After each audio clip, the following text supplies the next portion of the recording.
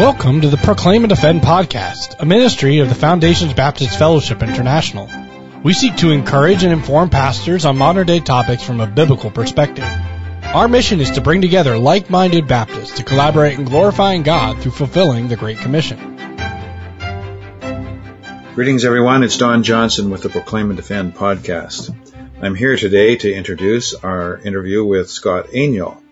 Scott is a seminary professor, and he's active as an executive with a conference ministry called G3. He's written several books on music and related topics. I think you'll find that he's quite well-versed in the subject that we're talking about here. He's one of the authors in our most recent edition of Frontline called The God of Beauty.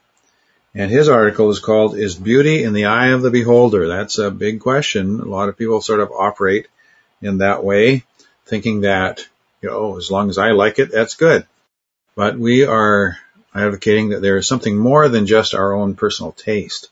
We are saying that there is an objective standard of beauty, that there is beauty outside of ourselves. God determines what is beautiful, ultimately. This is the same thing for truth. There's an objective standard of truth. Truth isn't in the eye of the beholder. Things are true whether I believe they're true or not. Probably I believe some errors, being a fallible human being, but that doesn't damage truth, or doesn't change truth. And I don't have my own truth. There is only truth. And the same is true for goodness, and we think for beauty as well. God has laid out some principles in His Word. So that's what we're trying to communicate with this issue of the magazine. And I hope that you find these interviews that we're doing helpful as you read the articles, because they give you a little bit more insight into what our authors are thinking and talking about as they write the articles. So I do hope you find them helpful.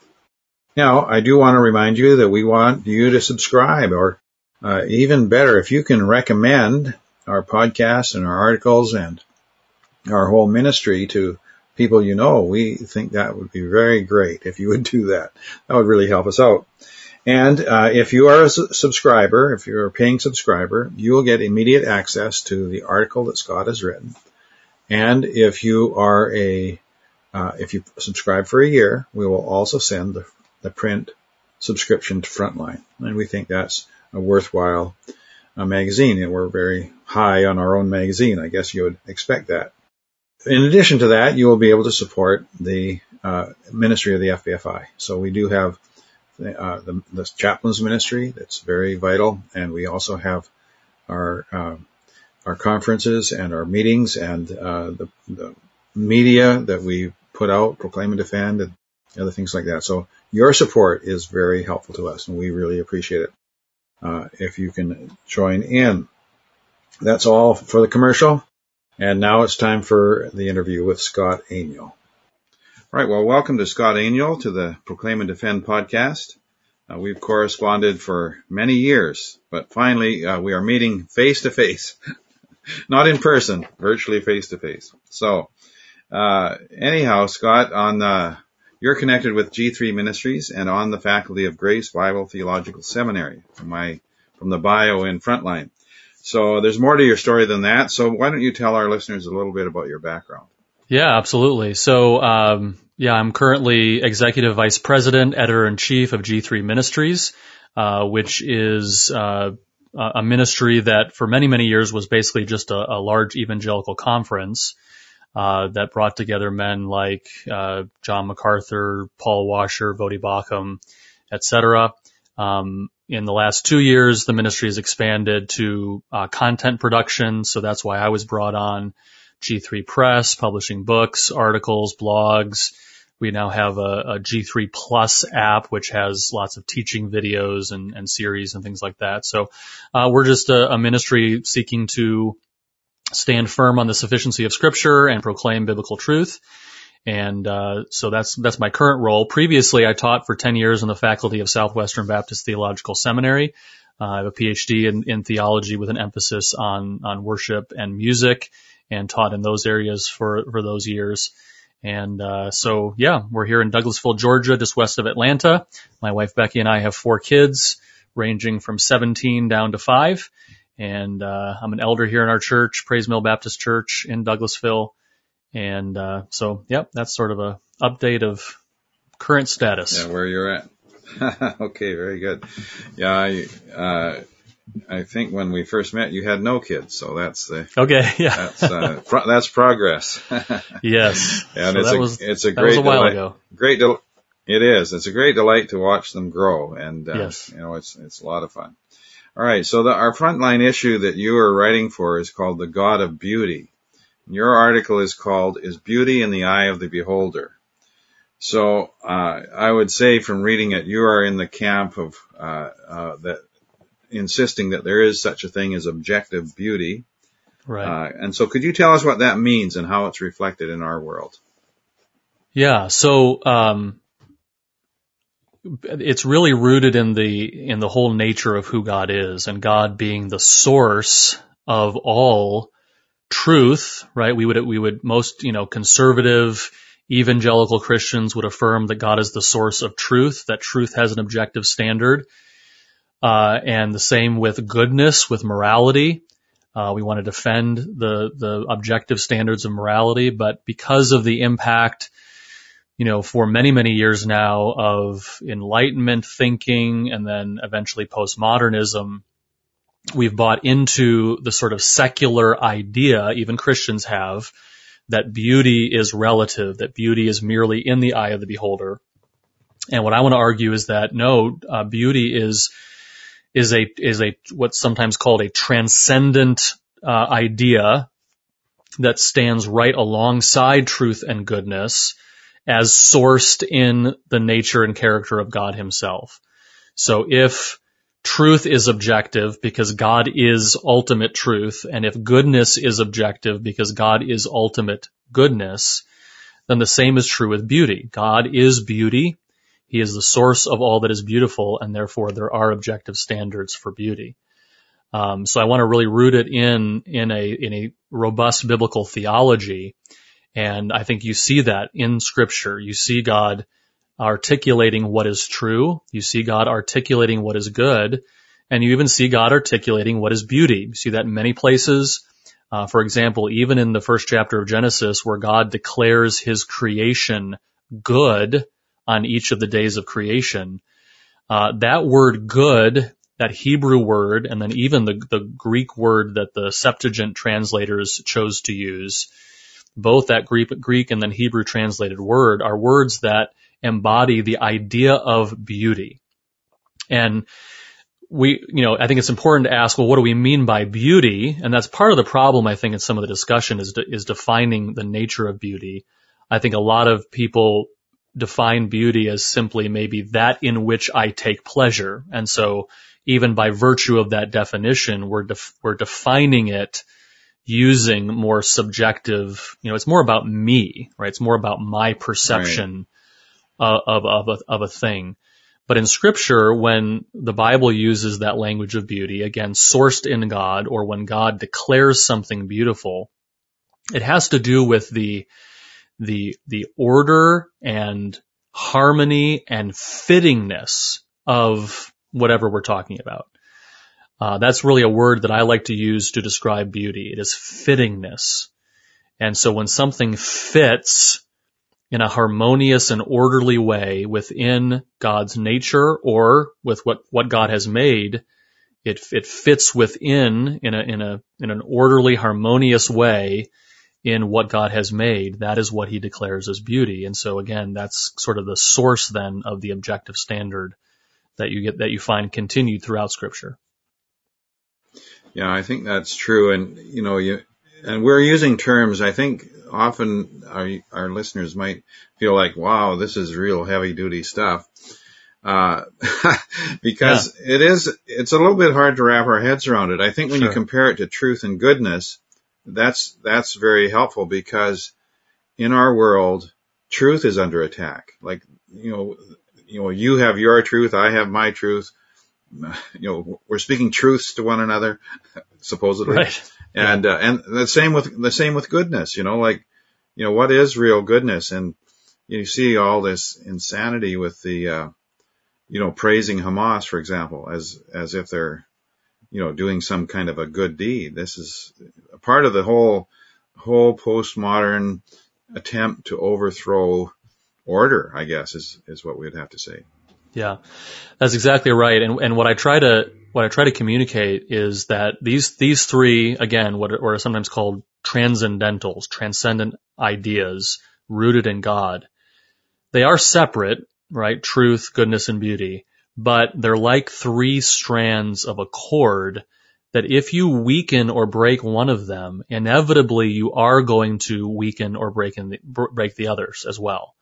And so, you've got a lot of, again, conservative Christians today who want to defend biblical truth and truth rooted in God and objective standards of beauty. And they want to do the same thing with goodness, but they reject objective beauty. And it's no wonder then that, those who do that end up being the very ones who begin to question the objective nature of goodness and truth as well. You weaken one and you're going to weaken the others. They're all connected because, again, they're all sourced in the very nature of God himself. Yeah, that, for example, I mean, in a sort of a simplistic way, but many years in our ministry, we've had people who will attend, we love the preaching, they'll tell us, the good Bible preaching. But then they'll come up, I'll say something about, music or some other cultural thing. And all of a sudden, I'm not such a good pastor anymore because, right. Because, they know what they feel and they don't want to, they want that becomes the guiding principle that they make decisions by. Right, exactly, yeah. So, so there's sort of the classical definition of beauty, which is attributed to Thomas Aquinas, is that, beauty is that which pleases when it is apprehended. I think we all acknowledge the idea of delight or pleasure, is involved with beauty. We take delight in things that are beautiful. And so that gets at why people, if they don't like something, they don't like this certain kind of music, or they don't like what you're saying about music, it tends to, influence how they're going to approach the topic. But the important question to ask, I don't mind that definition of beauty, but the important question to ask is something beautiful because it brings pleasure, or does it bring pleasure because it is beautiful? And again, understanding theologically that beauty is sourced in God, we have to go with the latter definition. It is the beauty of an object, or the beauty of a person, or the beauty of an idea that brings pleasure, but not all pleasures necessarily imply that something is beautiful. And just an understanding of the nature of sin and depravity ought to lead us to recognize that. There are lots of things in which we take pleasure, not because they are true, good, and beautiful, but actually because they are false, immoral, or ugly. And so we cannot make our pleasure the standard of what is beautiful. That is what those who argue beauty is subjective or relative are doing. They're making their pleasure the standard. And so if I say, I like or I take pleasure in X, well, I'm more describing something about myself than I am about the object. But if I say, this characteristic of God, or this characteristic of a piece of music, or this characteristic of a sunset is beautiful, therefore I take pleasure in it. Now we're saying the object itself has qualities of beauty, and therefore it's certainly fitting then that I would take pleasure in something that is objectively beautiful when measured against the nature and character of God himself. Right.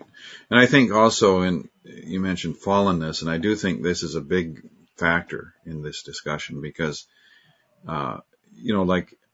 there are forms of music that, everybody has their different tastes. So, I enjoy Gregorian chant, but my wife finds that extremely odd. Yeah. But anyway, but there's other forms of music that, let's put it this way. When I was a teenager, certainly, I was in an environment where, pop music, the secular pop music was what we heard.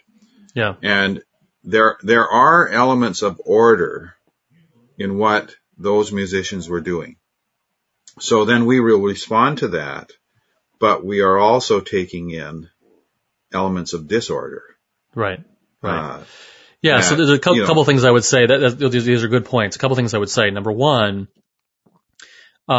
there's absolutely room for differences in preference within the realm of what is beautiful. So in other words, I might affirm that, let's just keep it in the realm of music. I might affirm that particular song or style is objectively beautiful. And I can still say, but I prefer, something else over that. I prefer this kind of music that is beautiful over that kind of music that is beautiful. There's certainly room for that. So I want to acknowledge that. And then the other point that I think, we ought to make that you really made there, and just to affirm, is that, because of our own fallibility and certainly our own depravity, there's no such thing as something that a human being creates that is entirely and perfectly beautiful. There's always going to be imperfections. So really we're dealing with a continuum, not necessarily a black and white category. And then the reverse is true, like you mentioned. There might be certain works of art, certain things in life, certain qualities of a person, or certain kinds of music that are largely disordered and ugly, but have elements of orderliness in them as well.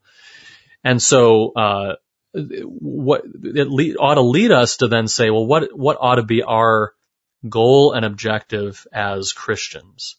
And that is, we always want to be growing in our delight and appreciation for that which is more and more beautiful. We're constantly pursuing the orderliness and beauty of God, and the orderliness and beauty of our own souls and lives. I mean, that's the nature of sanctification. We're bringing, the Holy Spirit of God through the Word is bringing our lives into order with Christ, with God, and His truth, goodness, and beauty. So, we're never going to reach a pure delight in absolute pure beauty in this life, but that ought to be our pursuit. And so to intentionally take delight in something that is mostly disorderly, mostly ugly, mostly unharmonious, is actually contrary to the work of sanctification that we're supposed to be pursuing. We ought to be testing all things and then holding fast to that which is good, 1 Thessalonians 5:21. And a point I make in the article is that even that word good, it really is not the word that would be used to describe moral goodness. It has to do with harmony and order, and that's our pursuit. Right, exactly. All right, so I think I was going to read a quote. You talked about the 3 strands of a single cord in this quote, so I think you've already touched on most of that. So let me go on to the next question in my ordered list here. Yeah. So you go on to, in this article, you describe aesthetics. Okay, so that's another heavy-duty concept, or a big word. Yeah. And it involves the way we look at the beauty of things. You mentioned Philippians 1:9-11, which calls us to approve things that are excellent.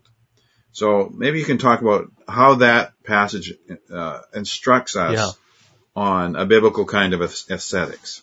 Absolutely, yeah. So the word aesthetics, which is the word that means a study of beauty. So that's sort of the philosophical category that we're in when we discuss beauty. And it's derived from a Greek term that literally means to perceive. So it has to do with how we perceive the world.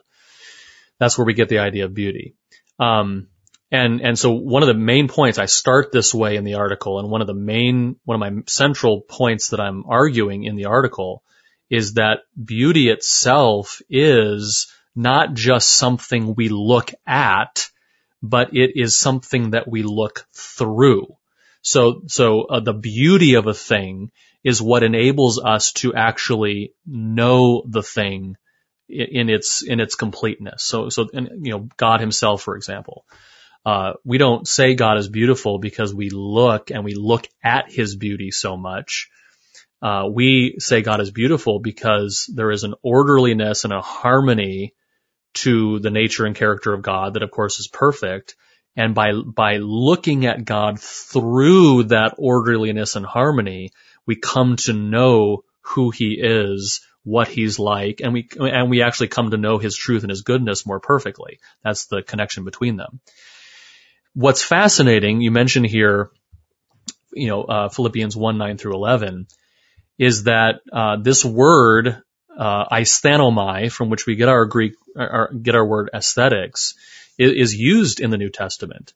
And the way that it's translated is like with words like judgment. So Paul says in Philippians 1:9, and this I pray, that your love may abound yet more and more in knowledge and in all aisthenomai, judgment. So that is the ability to perceive the orderliness and harmony of whatever we're talking about. That's what Paul's praying for. So again, that has to be objective. Paul's not going to say, I pray that you grow in a relative, subjective pleasure in whatever you take pleasure in. No, he wants us to grow in knowledge. Yes, that's truth, goodness, that's understanding, but also in aisthenomai, the skills to discern the orderliness, fittingness, and harmony of actions, of things, whatever we're talking about. That's what we're referring to when we refer to beauty. And so you'll find, that's part of sanctification. That's part of mature Christianity. What makes a Christian mature, what makes a Christian sanctified, is not just that we understand all of the right theological knowledge. Now, we have to understand right theological knowledge. That's part of sanctification, but that's not the whole of sanctification. The whole of sanctification is right knowledge plus right discernment, right judgment, right ability to perceive what, to use Paul's words in Titus 2, what accords with sound doctrine, what fits with sound doctrine. And again, that involves our perception. That involves the nature of what beauty does for us.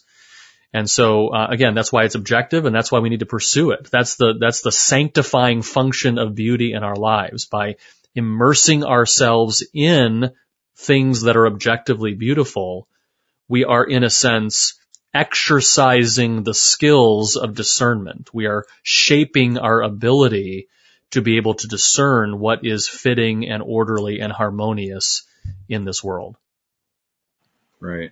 Well, as you're talking there about sanctification and growth and so forth, an image came to my mind, and this is sort of mundane because I was thinking about, how, like, even the way we present ourselves to the world, we try to order as much as we can, whatever, the disorder that we woke up with. But I was thinking about, you have a little kid and, he decides he's going to dress himself. And this is usually boys, I would have to say. but the shirt's on backwards. You got two different socks on, there's something, it's just not quite beautiful, right?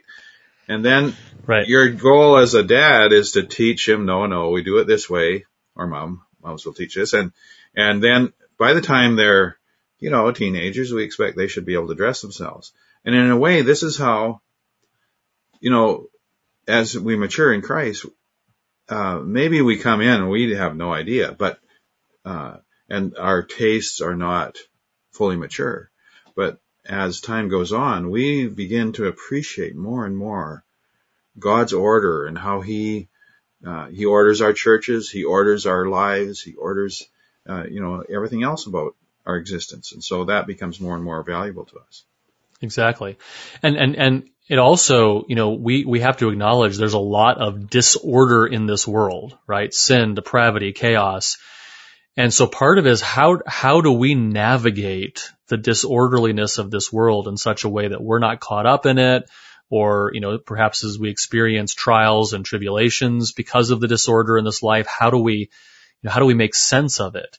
Well, that's again why we pursue beauty, because beauty, again, sanctifies our judgment, our ability to judge what is fitting, so that we can make sense of the disorder and see how actually in the sovereign plan of God, even the disorder fits into his plan. Because otherwise that we might be led to despair.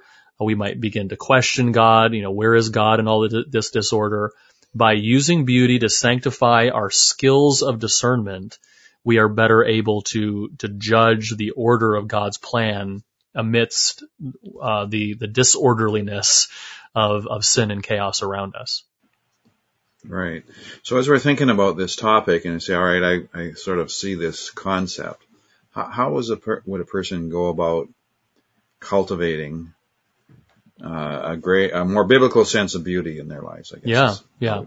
So as with truth and goodness, we must start with Scripture, right? God has given us the Word to both communicate Himself to us and then also communicate what is true, what is good, and what is beautiful. And we do that with truth and goodness, right? We recognize that. How do we determine whether something in this world is true? Well, we start with Scripture. We sanctify our judgment, our ability to discern what is true with Scripture. And then when we see something outside Scripture, we're able to measure it against Scripture. We recognize that with truth. We recognize that with goodness. We don't often recognize that with beauty. But what we need to remember is that the Bible is not some sort of, abstract scientific textbook. Rather, the Bible is a work of art. It is literature. It is filled with poetry and narrative and picturesque language. God communicates, and again, this is why viewing beauty as something that we look through. God communicates His truth and His goodness, not in just sort of static propositional, dry propositional statements. He communicates His truth and His goodness through beautiful forms of expression, through picturesque language and poetry. So we ought to immerse ourselves in the Bible by immersing ourselves in Scripture, by paying attention to what God calls beautiful, but not just that, by also paying attention to how God communicates His truth and His goodness through beautiful language. We are beginning again to sanctify and mature our skills of discernment for what is beauty. Once we have immersed ourselves in Scripture and we have cultivated that within us, again, this is what the Holy Spirit has promised to use, His Word, then when we look out into the world at literature, music, visual art, and even aspects of creation, it is by comparing those things to the beauty of Scripture that we then can approve that which is excellent. We can approve those things, Paul describes it in Philippians 4:8, things that are lovely, things that are worthy of praise, worthy of our delight. How do we do that? By comparing them to Scripture. So it all has to start with Scripture, but then I firmly believe that we can and ought to pursue beauty outside of Scripture as long as it comports to Scripture. Again, just like we affirm things that are true outside Scripture as long as they comport to Scripture. We affirm things that are good and moral outside Scripture as long as they comport to Scripture. The same would be true with beauty. So read good novels, listen to good music, learn to appreciate good visual art and other forms of art. But always setting them up against the standard of truth, goodness, and beauty in Scripture. All three have to be our measuring rods when we affirm what is true, good, and beautiful outside of Scripture.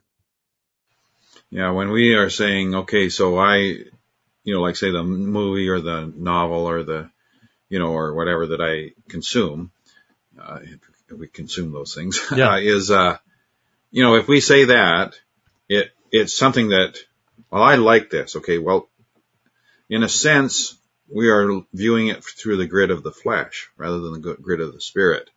So when we, I can remember, I forget, this was years ago. I was in somebody's home and, we were watching television and, there was back then, a very mild, profanity came across that television program. And the guy said, "I don't let my TV swear at me." So he turned it off. Nice. Okay. So, he could, the things we're talking about, he probably could not articulate those things. But I think that's a proper spiritual instinct that there's something about that. So there are movies we can say, I think almost categorically, some movies Christians should never watch. Right? Maybe the director had skill, maybe the camera work is good, but there's a lot of stuff in there that is just, it's beyond the pale. Exactly. So, yeah. And that's even more dangerous because, if you got a film, or this is for any work of art, music, literature, that's actually very beautiful, but contains immoral or untrue content, well, that's even more, all three are important. That's even more dangerous because the actual objective beauty is going to even more penetrate your sensibilities with that untruth or that immoral content than maybe something that is ugly that we, immediately recoil from. Yeah. You also made a statement right. too that I wanted to jump off from there, and that is, asking, we judge a movie or whatever, and we say, do I like it? Well, that's not the right question to ask. The right question to ask is, ought I to like this? And that's where we're moving to the objective standard. And this is where I think a lot of people have, again, fallen into a sort of secular postmodern trap, and they think that what they like can't be changed. No, it actually can. You can learn to develop a love, a delight in those things that are worthy of delight. And actually things that are richly true, good, and beautiful often take a little bit of work to learn to delight them. You might not like it, immediately the first time you're exposed to it, but you can learn to like it. You can learn to develop a taste for that which is actually objectively true, good, and beautiful. And you do it just like anything else by constant exposure, by careful reflection, by, learning about the thing more.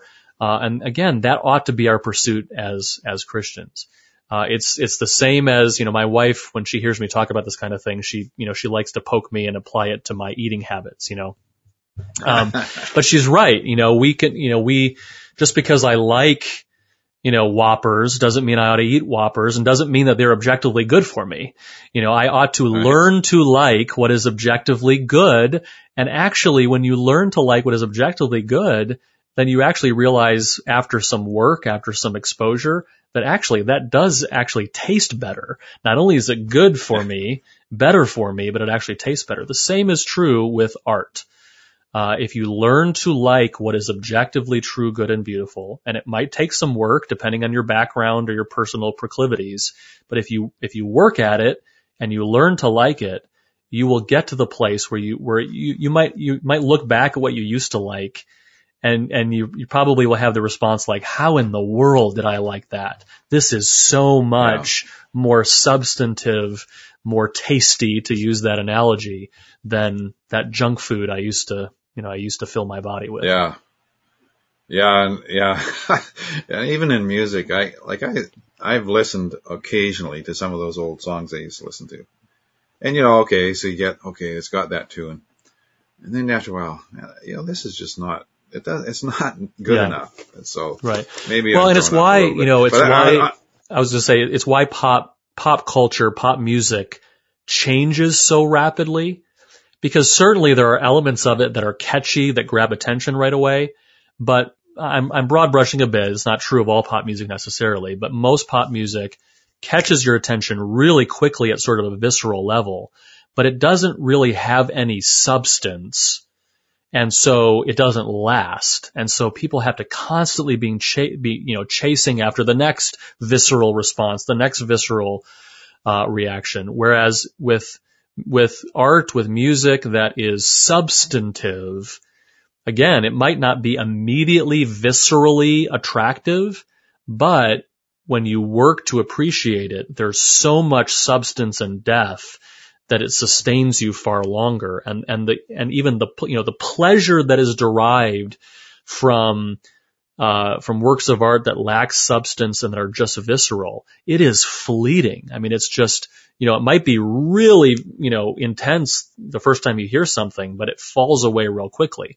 Whereas the pleasure that we derive from something that actually has true beauty and substance might not be immediate, but it is far deeper and more lasting and more sustaining than something that's just artificially sort of immediate gratification. Yeah, and I think you can see that in how long certain works of art endure, like Beethoven's symphonies or Mozart's. That's why we call it classical, right? That's what the word classical means broadly. Yeah. It's enduring. It has depth to it, substance, weight, beauty, and so it endures. I mean, it's not fleeting. Right. So I think one other thing I thought I would ask, and this might be a good spot to sort of wrap things up, is I think our issue of Frontline, people should read it. And so this is a very good help for this topic. I've read several of the articles in it already, and I'll probably get them all done through this interview process. But, do you have maybe some books that a person who's starting out to try to understand some of these concepts that we could recommend? There's a couple of my own that, I would recommend. Worship in Song, which is actually I'm about to do a revised, expanded edition of it, but I've got an extended discussion in there about the nature of beauty and some of the things we've talked about. Sound Worship, I've got a whole chapter on beauty. And then in my book, By the Waters of Babylon, Worship in a Post-Christian Culture, I really developed this idea of Scripture being the source of beauty, that the Bible itself is beautiful and therefore ought to be our standard of beauty. And even in my most recent book, Citizens and Exiles, I've got a whole chapter on culture, beauty, art, how that all factors in. So those are all things that I would recommend. There are others, Roger Scruton is somebody who, as an unbeliever, wrote some really helpful things, about the nature of beauty. Mortimer Adler as well. These are both individuals who weren't Christians, but who resisted, the postmodern sort of shift away from beauty and write in a really engaging way that can be helpful.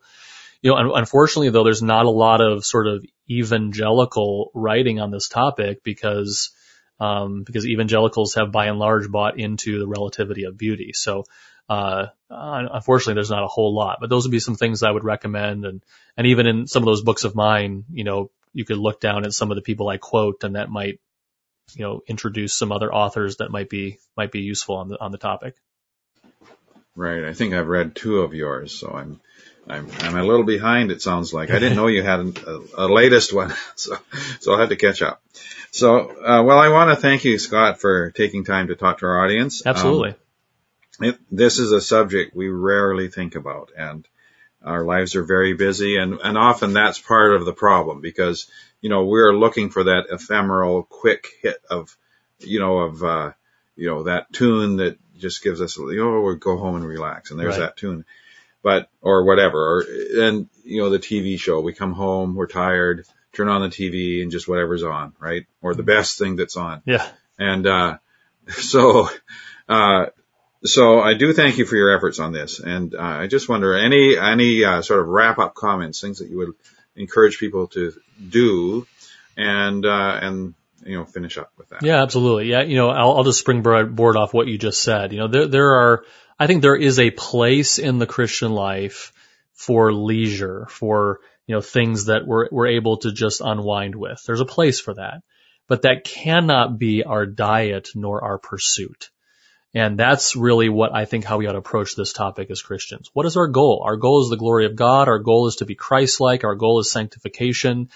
And so if we fill our lives with things that are ephemeral, that are not lasting, that are merely visceral, we're not contributing to our sanctification. There might be a place for that in measure, but our ultimate pursuit ought to be holiness, godliness, growth in our ability to perceive truth, goodness, and beauty.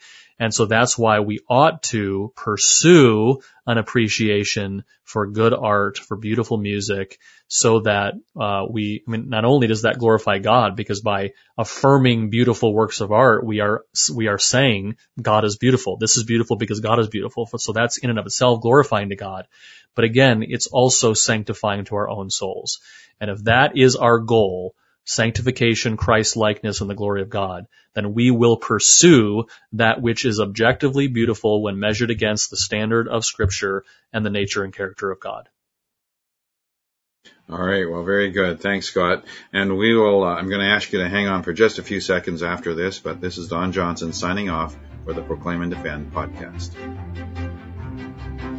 This has been the Proclaim and Defend podcast. If you enjoyed today's podcast, please subscribe and give us a good review. If you want to learn more about the FBFI, check out our website at fbfi.org or our blog, Proclaim and Defend, at proclaimanddefend.org. Thanks for listening. We'll see you next time on the Proclaim and Defend.